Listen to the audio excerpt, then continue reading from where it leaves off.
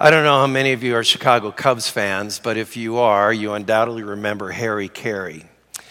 And Harry Carey was the announcer for the Cubs for years and years and years. And I always thought it'd be funny to hear him do a rendition of a baseball game with biblical characters. Maybe you heard this.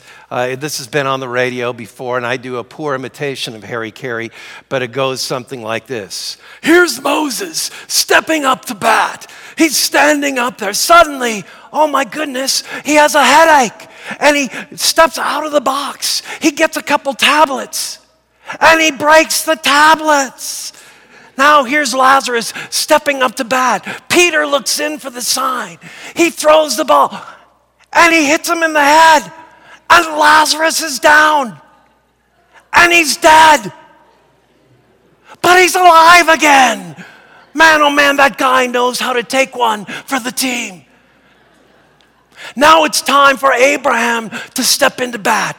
Abraham looks in. He peers at the pitcher. The pitcher, Peter, winds up and throws the ball. And Abraham sacrifices.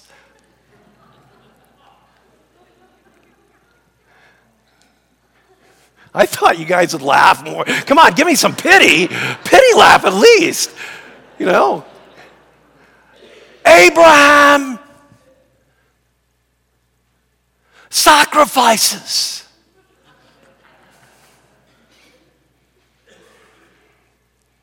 Genesis 22, huh? Abraham is told by God to sacrifice his son, his only son Isaac, and to climb up on Mount Moriah. And of course, halfway up, Isaac asks, where is the sacrifice? Where is the lamb? Where is the lamb? Where is the lamb for the sacrifice? My father. Abraham's answer,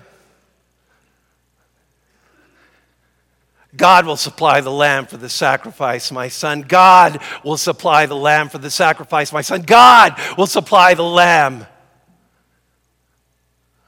for the sacrifice, my son. We've been studying the Apostles' Creed, and of course, in the first Sunday, we heard about Jesus being the Lord and our God. 3 weeks back, we heard about the incredible thing that happened when Mary conceived by the power of the Holy Spirit, the Son of God, conceived by the Holy Spirit, born of the Virgin Mary, and we were amazed. As a matter of fact, we indicated the message that day was nothing, as you guys say it, is impossible with God. Nothing what? Is impossible with God. The following week we said that there was significance in the life of Jesus from the time he was born until the time he died, until the time he rose, until the time he ascended. He did something for us. He kept the commandments of God perfectly for us, and he needed to do that so that he could be a holy, unblemished sacrifice for sin, because the sacrifice for sin had to be a holy, sinless sacrifice, and that's why Christ's life mattered from the time he was born, actually conceived, until the time he ascended up into heaven. It had to be a holy, unblemished sacrifice. And then last week, Pastor Tim preached beautifully about the suffering servant Jesus under Pontius Pilate. And we talked about the significance of Pontius Pilate and talked about some historical and archaeological discoveries that have been made to verify and authenticate that Pontius Pilate was a real guy. And so that's where we've been. And today we simply talk about the death of Christ. What amazing things happen at the death of Christ. We're going to be talking about that today. It's a deeper meaning of the death of Christ. And if I were to ask you, what is the meaning of the death of Christ? You might simply say, well, he died to take away my sins. And that would be a right answer. But I want to give you a fuller, deeper, richer meaning to the death of Christ today. And hopefully when you leave here today, you'll say, wow, I didn't know that stuff. I didn't know why that happened, but now I get it. I have a richer, deeper, fuller meaning of the death of Jesus Christ in my behalf. And for us to understand in a deeper, richer, wonderful way the death of Christ, we need to understand why the death of Christ was necessary. Because really, the death of Christ doesn't mean anything to us unless we understand the meaning and significance of why it was necessary.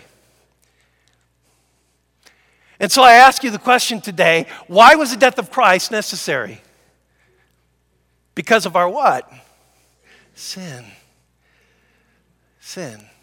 Oh, we hate to hear that word sin oftentimes in church because a lot of times we associate the word sin with the Capitol Hill rapist or a murderer or an offender or an adulterer or someone who does some heinous crime. But we being sinners, you see, sin is not just a flaw.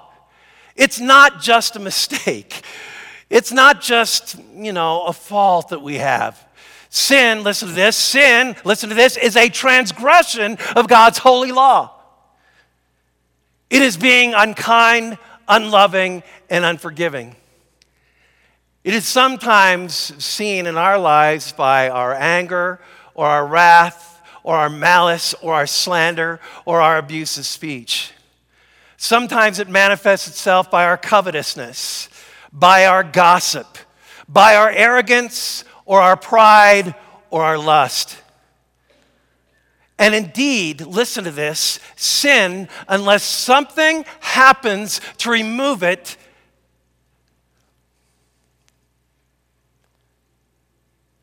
separates us from God.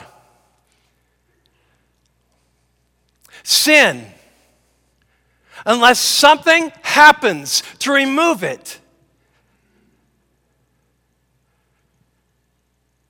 separates us from God.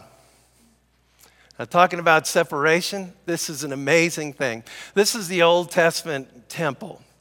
And you probably know this, that the sacrificial system in the Old Testament demanded that, as you look here, this is the holy place. Behind here is the most holy place, or the Holy of Holies. And on the Day of Atonement, the priest would come from here where the people were and go back here where only God reigned and God dwelled, and he would sacrifice. Anybody know? He would sacrifice a lamb on the Day of Atonement to symbolically represent the fact that someday a holy, unblemished God-man would be sacrificed for the sins of all the world. So this was a type, a foreshadowing that happened here one day out of the year when the priest would go back here in the Holy of Holies and sacrifice a lamb on the Ark of the Covenant, on what we call the mercy seat.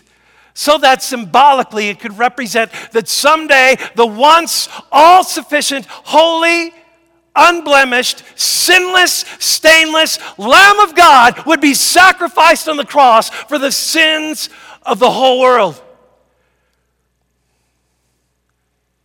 Fast forward to Good Friday.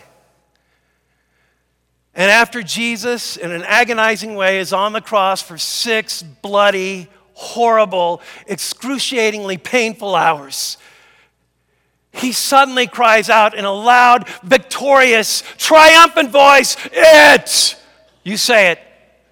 By the way, some people get mad at me when I get so loud. I can't help it, guys. This is such cool stuff. Okay, it is what? Okay, that meant that our sin was paid for, that hell was experienced, that death was vanquished, and Satan was defeated. Because I want to tell you, Satan did not want Jesus to die on that cross.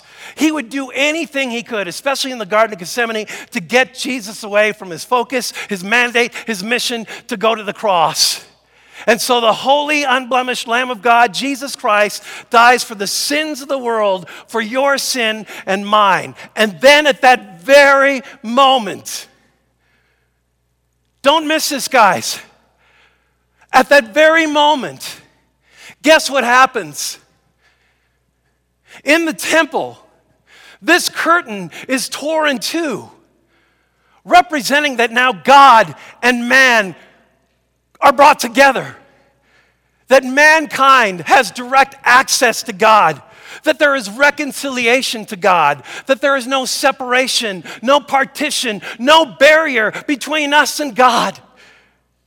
When the temple curtain was torn in two, God was saying, I want you to be adopted in my family. By faith in what my son, Jesus Christ, did for you, I want you to know that I'm for you, that I'm with you, that I love you, that I forgive you, that you're my child, that you're adopted into my family, that there's no longer a barrier called sin separating me from you. It's been torn down through the finished work of my son, Jesus Christ.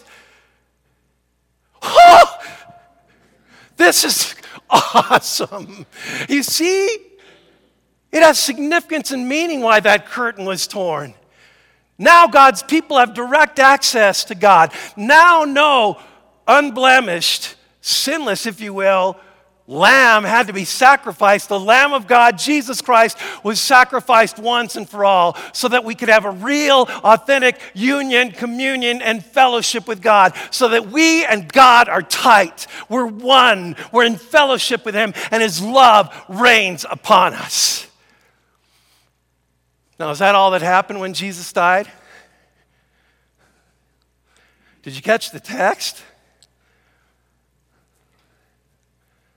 Pretty amazing. What else happened? Jesus dies. The temple curtain is torn in two.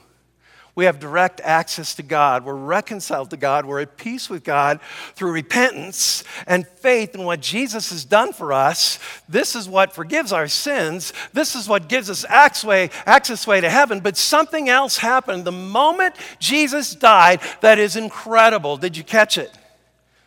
I mean, not only the earthquake and the rocks splitting and all that kind of stuff, but did you catch the gospel readings today? Dead people were raised from the dead.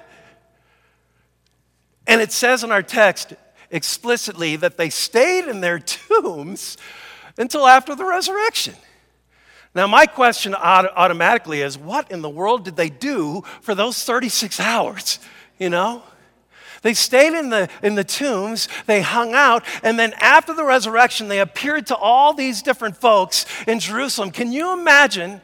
It's Easter Sunday morning. You're sitting there having breakfast. Your Uncle Ralph, who died 20 years before, but was a believer in the coming Messiah, all of a sudden appears in your room at the breakfast table. How whacked out is that? Honestly, is there any significance and meaning to that? Yes. The moment Jesus died and the temple curtain was torn in two, these dead folks being raised was a symbolic indicator that someday we're going to rise from the dead because Christ has been raised. And God accepted the sacrifice of His Son because Christ died and Christ rose, and God accepted that sacrifice. Someday we too are going to be raised from the dead and will live with Jesus. The people I really feel sorry for is those folks who had to come back from heaven to earth. Can you imagine that? I mean, you've been with the Lord for 20 years, all of a sudden an angel comes to you and says, you got to go back to earth. You got to appear to those people. You got to live there for a while. Can you imagine the stories they told? Can you imagine the experiences they shared if they did that at all? And maybe God blotted it out from their mind. I have no idea. But all this means that we have forgiveness of sin through the torn temple curtain, indicating that we're united to God, we're reconciled to God, that our sin no longer separates us from God, and those people being raised from the dead indicates that we too will be raised, and eternal life and heavenly mansions above are opened up to all those who repent of their sin and believe in Jesus Christ.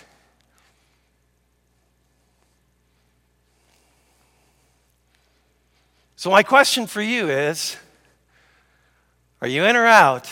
Do you believe this or not? Do you trust in Jesus? Or do you say, no, I still have my doubts? And we've talked about this so many times. I mean, Jesus rose from the dead. He hung out for a long time. He gave irrefutable evidence that He was alive. We get that. We know that. We believe that. And if you believe in the death and resurrection of Jesus, then guess what? The access way to God has been opened. You're someday going to be raised from the dead, and you'll spend eternity with our Heavenly Father, not because of what we've done, but all because of what Christ has done in our behalf. Thanks be to God that we have a Savior, a Lord, a Redeemer, a King who lived, and we talked about that a few weeks ago, who lived for us, died for us, and rose again for us so that we could have forgiveness of our sin, the wall of sin taken away, and eternal life is ours through faith in what Jesus has done. And here's what God is telling us to do now. Take that message and proclaim it and share it with other people who don't have a relationship with God. We got this board over here. It says one. Many of you put someone on that card indicating someone who needs Jesus desperately. We have 12 cards now by the power of the Holy Spirit that have been turned over, indicating that by the power of the Holy Spirit, these people believe in Christ. This message that we have in Jesus Christ is not just for us.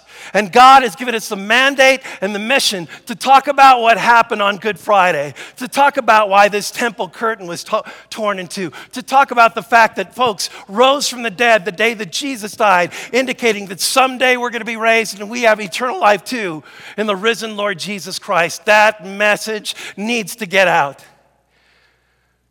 This is why our mission statement is reaching what? Reaching what? Our community with Christ.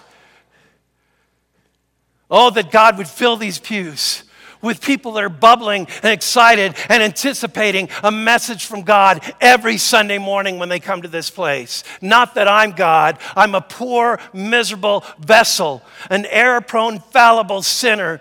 But every Sunday I pray, God, get me out of the way. Speak boldly to your people. Help them to understand your word, so that your word would have impact upon their life and transform their soul and help them by the power of the Holy Spirit, Lord Jesus, to make you known in a community that desperately needs to know the love of God in Christ. How many people are in church on Sunday morning in Arvada, Colorado, even on Easter?